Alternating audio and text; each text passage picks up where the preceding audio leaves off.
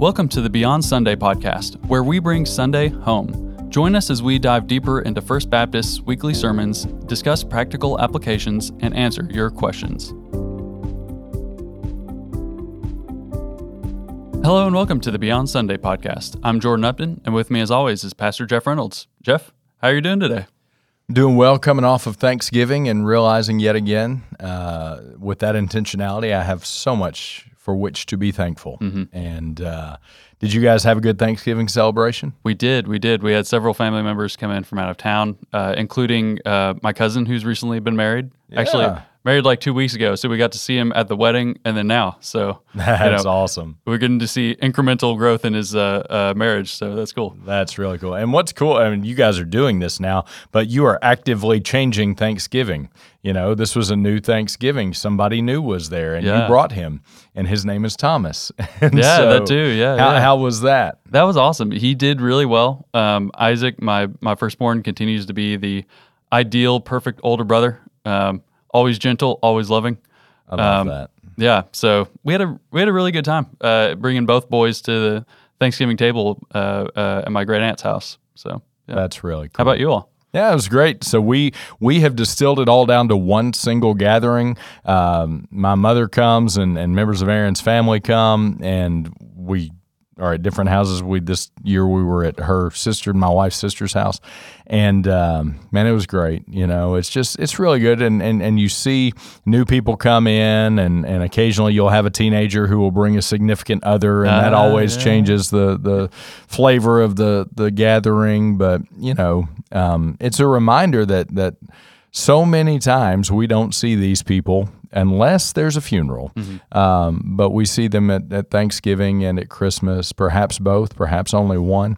We're blessed that we don't have to travel. I know for so many people this is a big travel holiday, and so we went about, probably a mile away from our house, and so that was helpful. So Elliot, saw you nodding over here. You don't have a microphone in front of you, but you had a good Thanksgiving, and very, very thankful for your family, and God is good.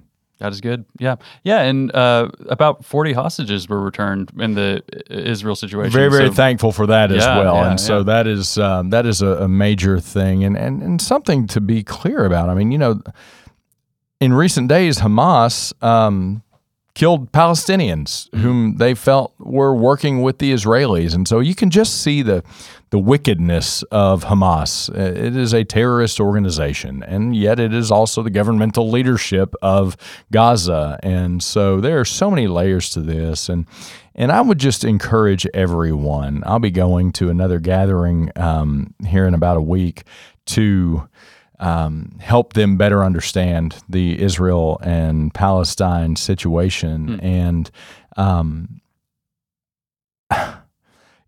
ignorance is defined as not knowing. So if you don't know, you have the opportunity to learn. And so there are 1,000 things over which I'm ignorant, and there are things over which you're ignorant. Every person is ignorant of something. And it doesn't mean unintelligent, it just means uninformed. And so the danger is when we mix ignorance with an emphatic attitude that I don't know what's going on, but I'm emphatic about it. And unfortunately, I think we see a lot of that going on.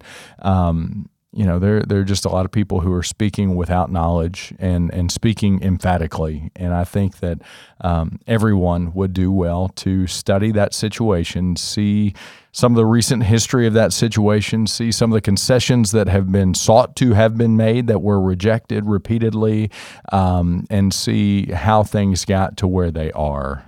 So just some encouragement, as I watch the news of what's going on in the United States of America, particularly on college campuses and in major cities where protests are happening, where people are chanting things like "from the river to the sea," and they have no idea what that means. Yeah. No idea what that means.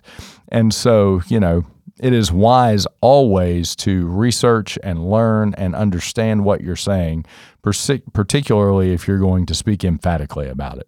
Yeah, well, I'm glad that you're going out and still, sharing information, getting people well informed, and just continuing to pray for Israel. That's the big thing that we can do over here. Yes, indeed. Yeah. Well, so this weekend we talked about Andrew. This story is particularly meaningful to me because my younger brother was named Andrew after this Andrew. Mom really likes this story that Andrew ran and told his brother Peter about Jesus. So, Praise God. Yeah. So we're talking about that particular Andrew. So the passage from this weekend was John 1:40. One of the two who heard John the Baptist speak and followed Jesus was Andrew, Simon Peter's brother. Okay, so the following verse to that is John 1:41. So it says, he, Andrew, first found his own brother Simon and said to him, "We have found the Messiah," which means Christ. So when you read it out loud like that, like you did on Sunday, Jeff, it kind of sounds like Andrew saying, "We found the Messiah," which, by the way, if you don't know, that means Christ.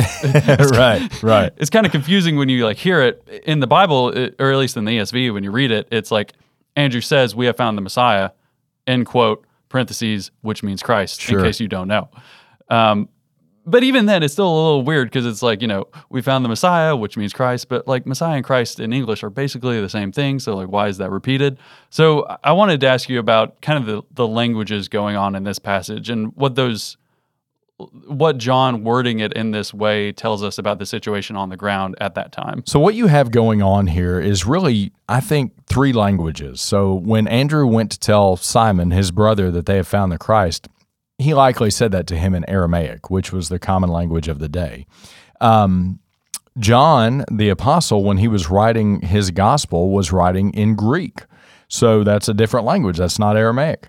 And when he references Messiah, he's referencing the Hebrew, but he's using the Greek language to reference the Hebrew. So he uses two different words. If you go and look at the text in the original language in which it was written, which is Greek, what John writes is that Andrew said, "We have found ton Messian," which is the transliteration to some degree of the Hebrew into the Greek, to capture the notion that the person about whom Andrew is talking is the fulfillment of all of the Old Testament prophecies about Messiah.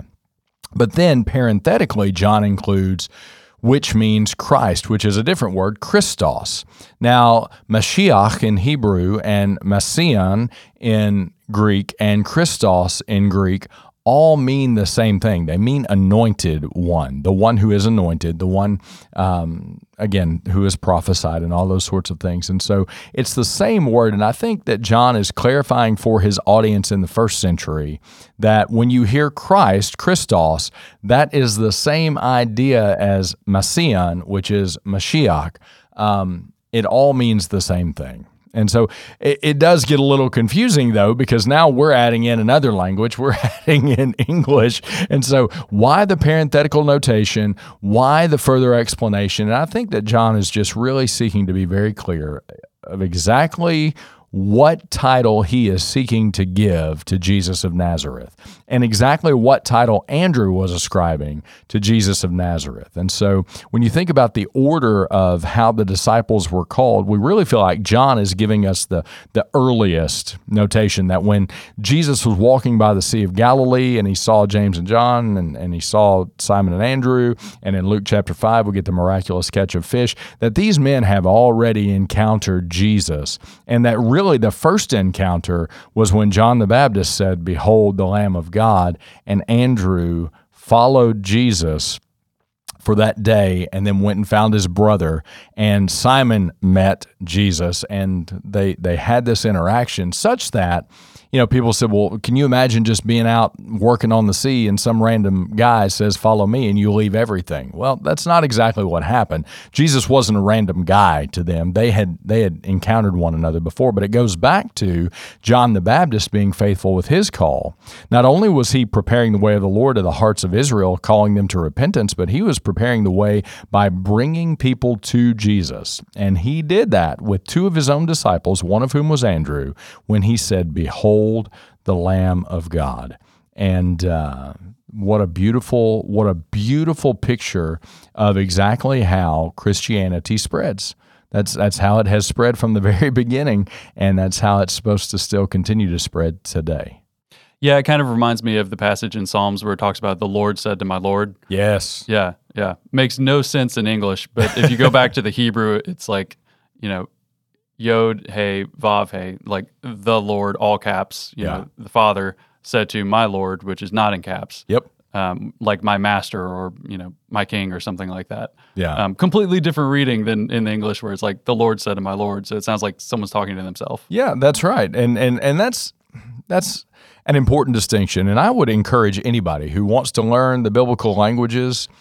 It's a difficult undertaking because you kind of have to learn new alphabets and pronunciations and all those sorts of things. Mm-hmm. But there is such great value to be gained in doing word studies, even getting yourself a copy of Strong's Concordance, which you can access all this stuff online for free now. But and actually going back and looking at what was written in the original language, what connotations did that carry that we miss as we read our English Bible. Now, it's not that the English Bible is insufficient, but there is more depth and richness to the text, even than we can appreciate by reading our English Bibles. And so that is always a worthwhile endeavor. It is. And speaking of different cultures coming together and interacting, my second question is about John 12:20, which is about the Greeks that went up to worship at Passover and asked to see Jesus. So Philip tells Andrew that they want to see him, and then both of them tell Jesus,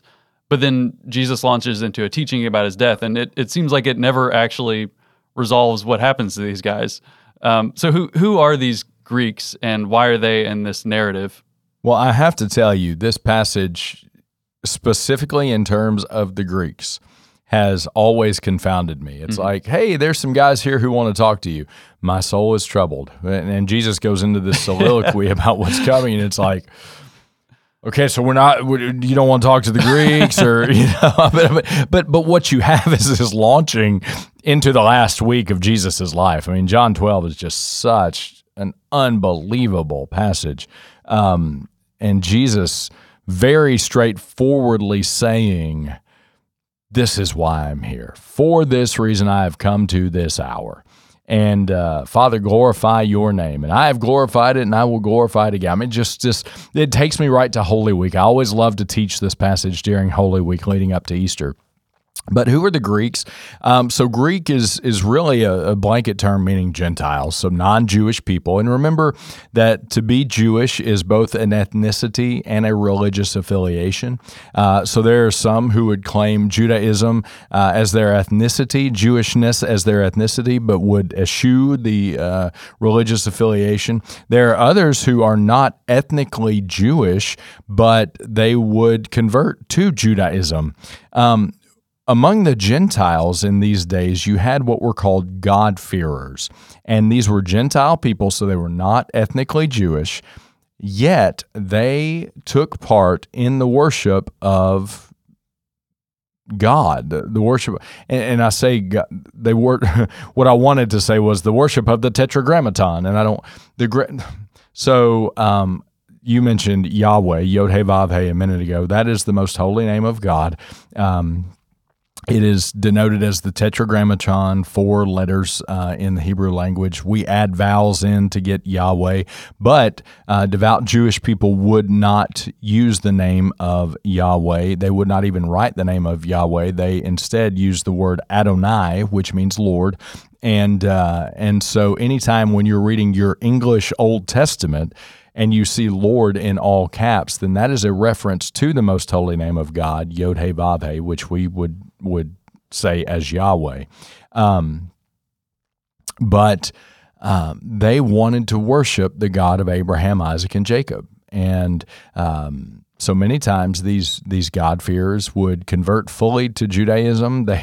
And what I mean by that is they would be circumcised even to fold themselves into this community. They would celebrate the feasts and the festivals, and they would make the pilgrimages. I mean, obviously these Greeks have come to Jerusalem to celebrate Passover, and so they wish to see Jesus. And so I guess in modern parlance we would call them seekers, maybe, people who want to know more about Jesus because they are compelled by him to some degree.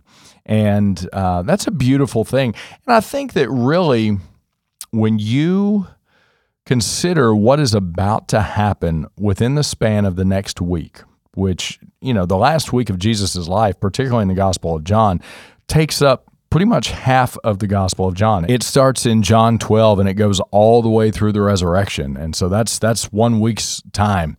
But what you have in the cross is the functional and effective opening of the way to God through Jesus Christ to all people, both Jew and Gentile alike.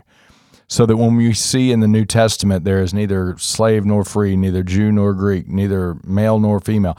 The issue there is that no individual is better than another in coming to God because we all come to God through Jesus Christ. And that's what matters. It's not the negating of those factors. It's not saying there is no more male nor female in terms of reality. There's still very much male and female. It's not saying that there are no more ethnic Jewish people or no more ethnic Gentile people. No, that ethnicity still remains, but we come to Christ and find our oneness, our togetherness in Christ. And so that's an important thing. And what's getting ready to happen?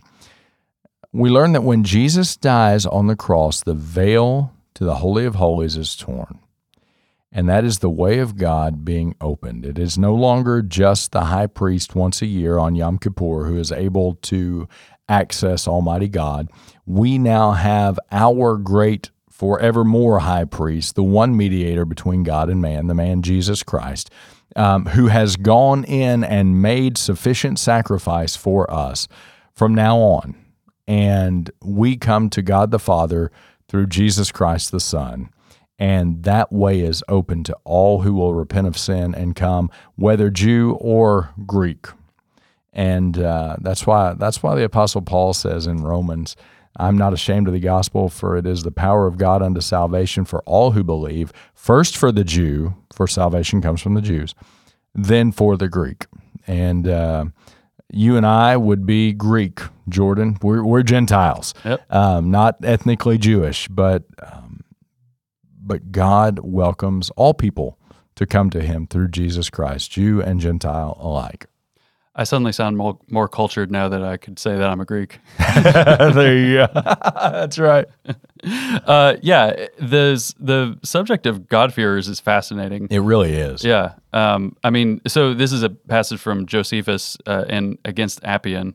He says, "There is not any city of the Greeks, nor of any of the barbarians, nor of any nation whatsoever, where the Jewish custom of resting on the seventh day has not come, and by which our fasts and lighting lamps and many of our prohibitions as to our food are not observed." So he's just saying that there are God-fearers everywhere. Yeah. Anytime there's a Jewish synagogue, there are going to be Gentiles who are curious, which are these God-fearers. Yeah.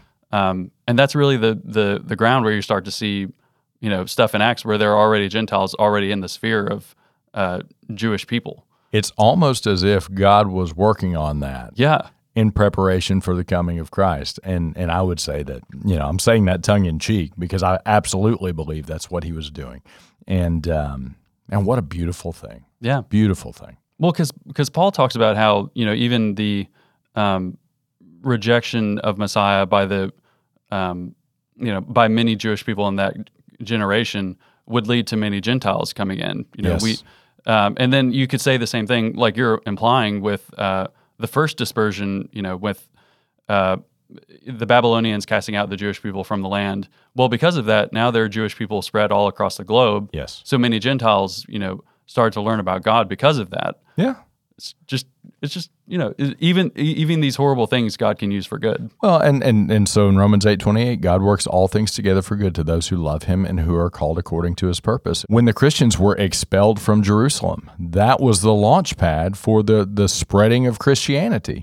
God took even a difficult situation and said, "Hey, y'all, watch this."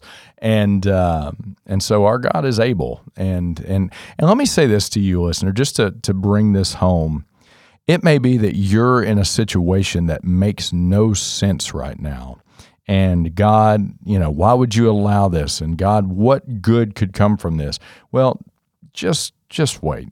Just wait. Because if you're in Christ, God is actively working even that thing for your good right now. You can't see it, you can't perceive it, you can't sense it, but the Scripture says it's true, so we know it's true, so we can believe it, and we can lean on that and know that God will do something good from this. Doesn't mean that the circumstance is good, but it means that God will work it together for your good.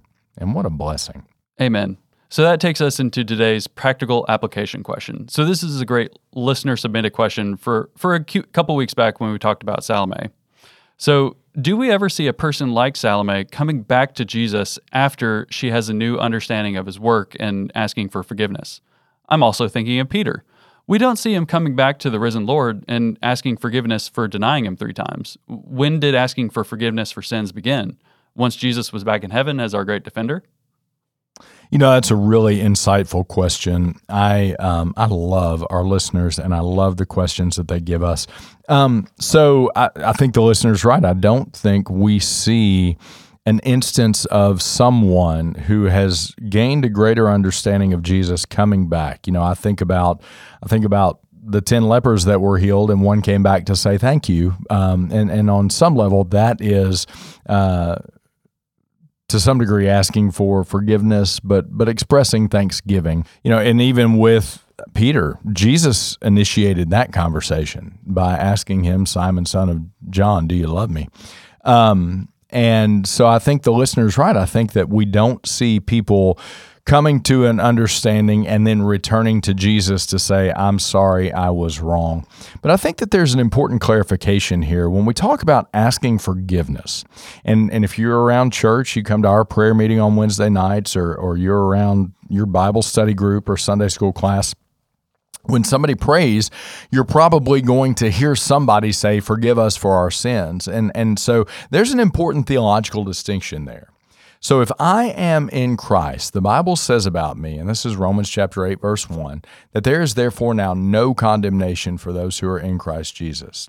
So I have been forgiven because I am in Christ. In other words, I've been justified by the finished work of Jesus Christ upon the cross and by his resurrection. I've been given the guarantee, the seal of the Holy Spirit by Almighty God.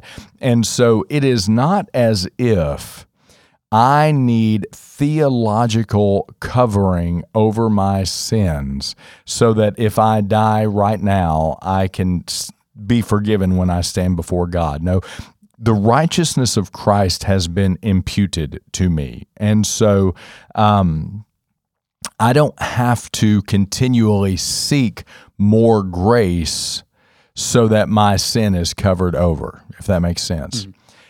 And yet, I think it is altogether right and proper for us to ask for forgiveness when we sin. And the reason is, again, not to secure that cleansing, because that cleansing has come, the cleansing of our sin being washed away from us, but it is to cultivate my relationship with God. So it's kind of like, let me use the analogy of marriage. My wife and I are married. We are committed to that marriage. We said until death do us part. And let's say that I've done something wrong. Believe it or not, it can happen. And I come to my wife and I say, we're married, so whatever. And kind of imply, just get over it. It's a done deal. Well, I mean, that may be true, but it's not helpful. It's not cultivating the relationship. And we recognize that through Jesus Christ, we are in a relationship with Almighty God. And so, if I come to God and say, I sinned, but it's covered, so get over it. That's not cultivating that relationship. And so when I say, Lord, please forgive me for I missed the mark in this area, I did something that I know displeased you in this area. I know that I've grieved your Holy Spirit. What I'm doing is I'm seeking to grow in closeness to the Lord. I'm cultivating that relationship and saying, Lord, I know I got it wrong. And I'm going to tell you, I have to do that a lot, every single day.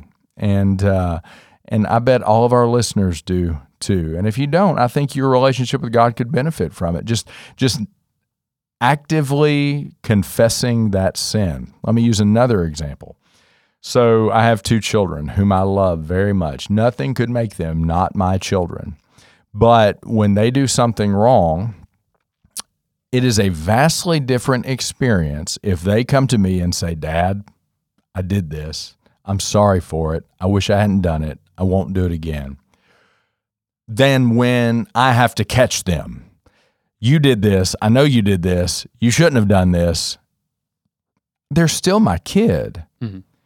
But they are not cultivating the relationship when they don't come to me. And so I would just encourage you, go to the Lord, be honest with him.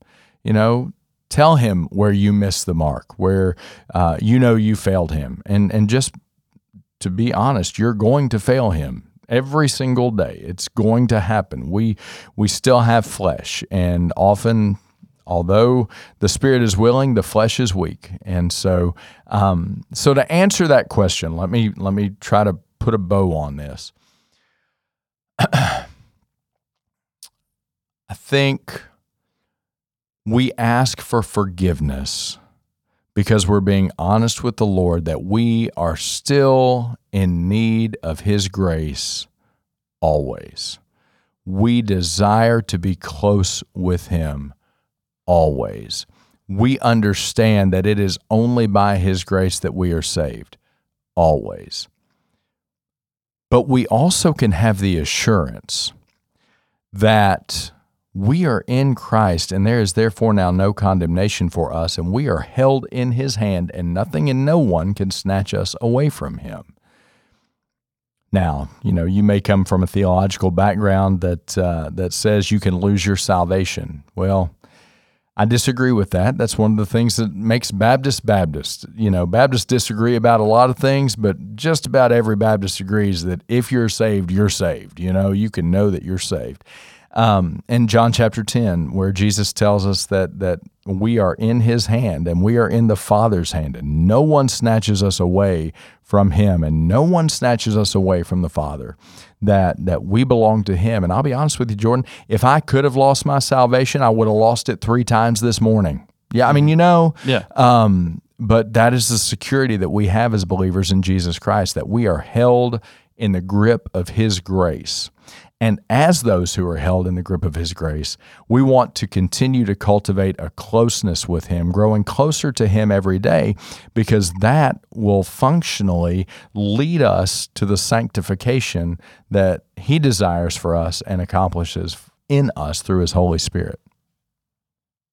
Does that make sense? Yeah.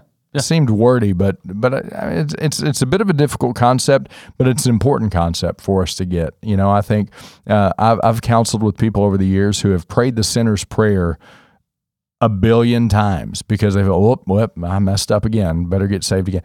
I have a really close friend who's been baptized 9 times because he grew up in a tradition where you can lose your salvation, so you lose it, you backslide, and then you come to Christ again, and you're starting all over. So you get baptized again, and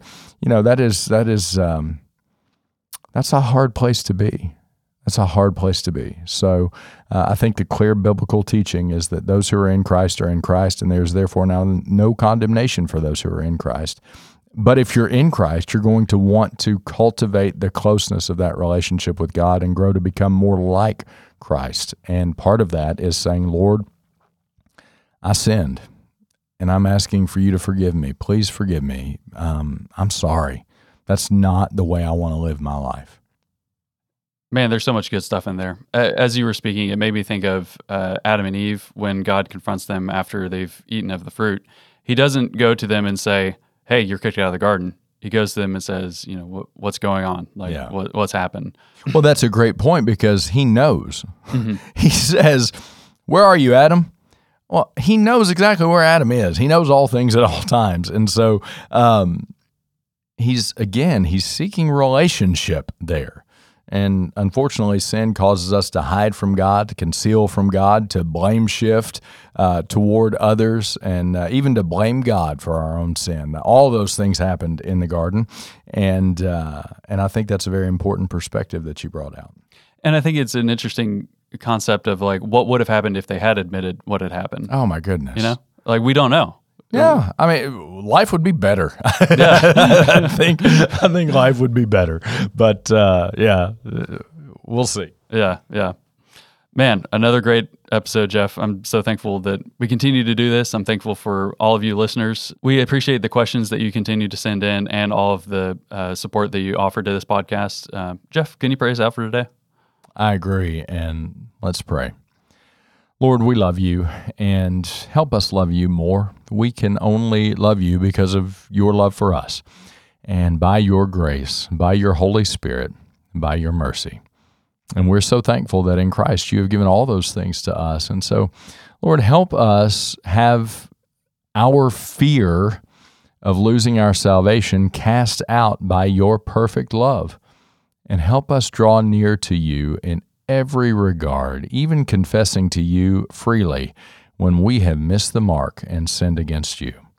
We thank you for the forgiveness in which we stand, and we pray that we would be instruments in your hands, like Andrew, to help other people get to Christ, that they also might know that freedom and that forgiveness.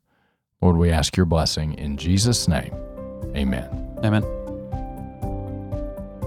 Thank you for joining us. If you enjoyed this episode, be sure to subscribe to our channel.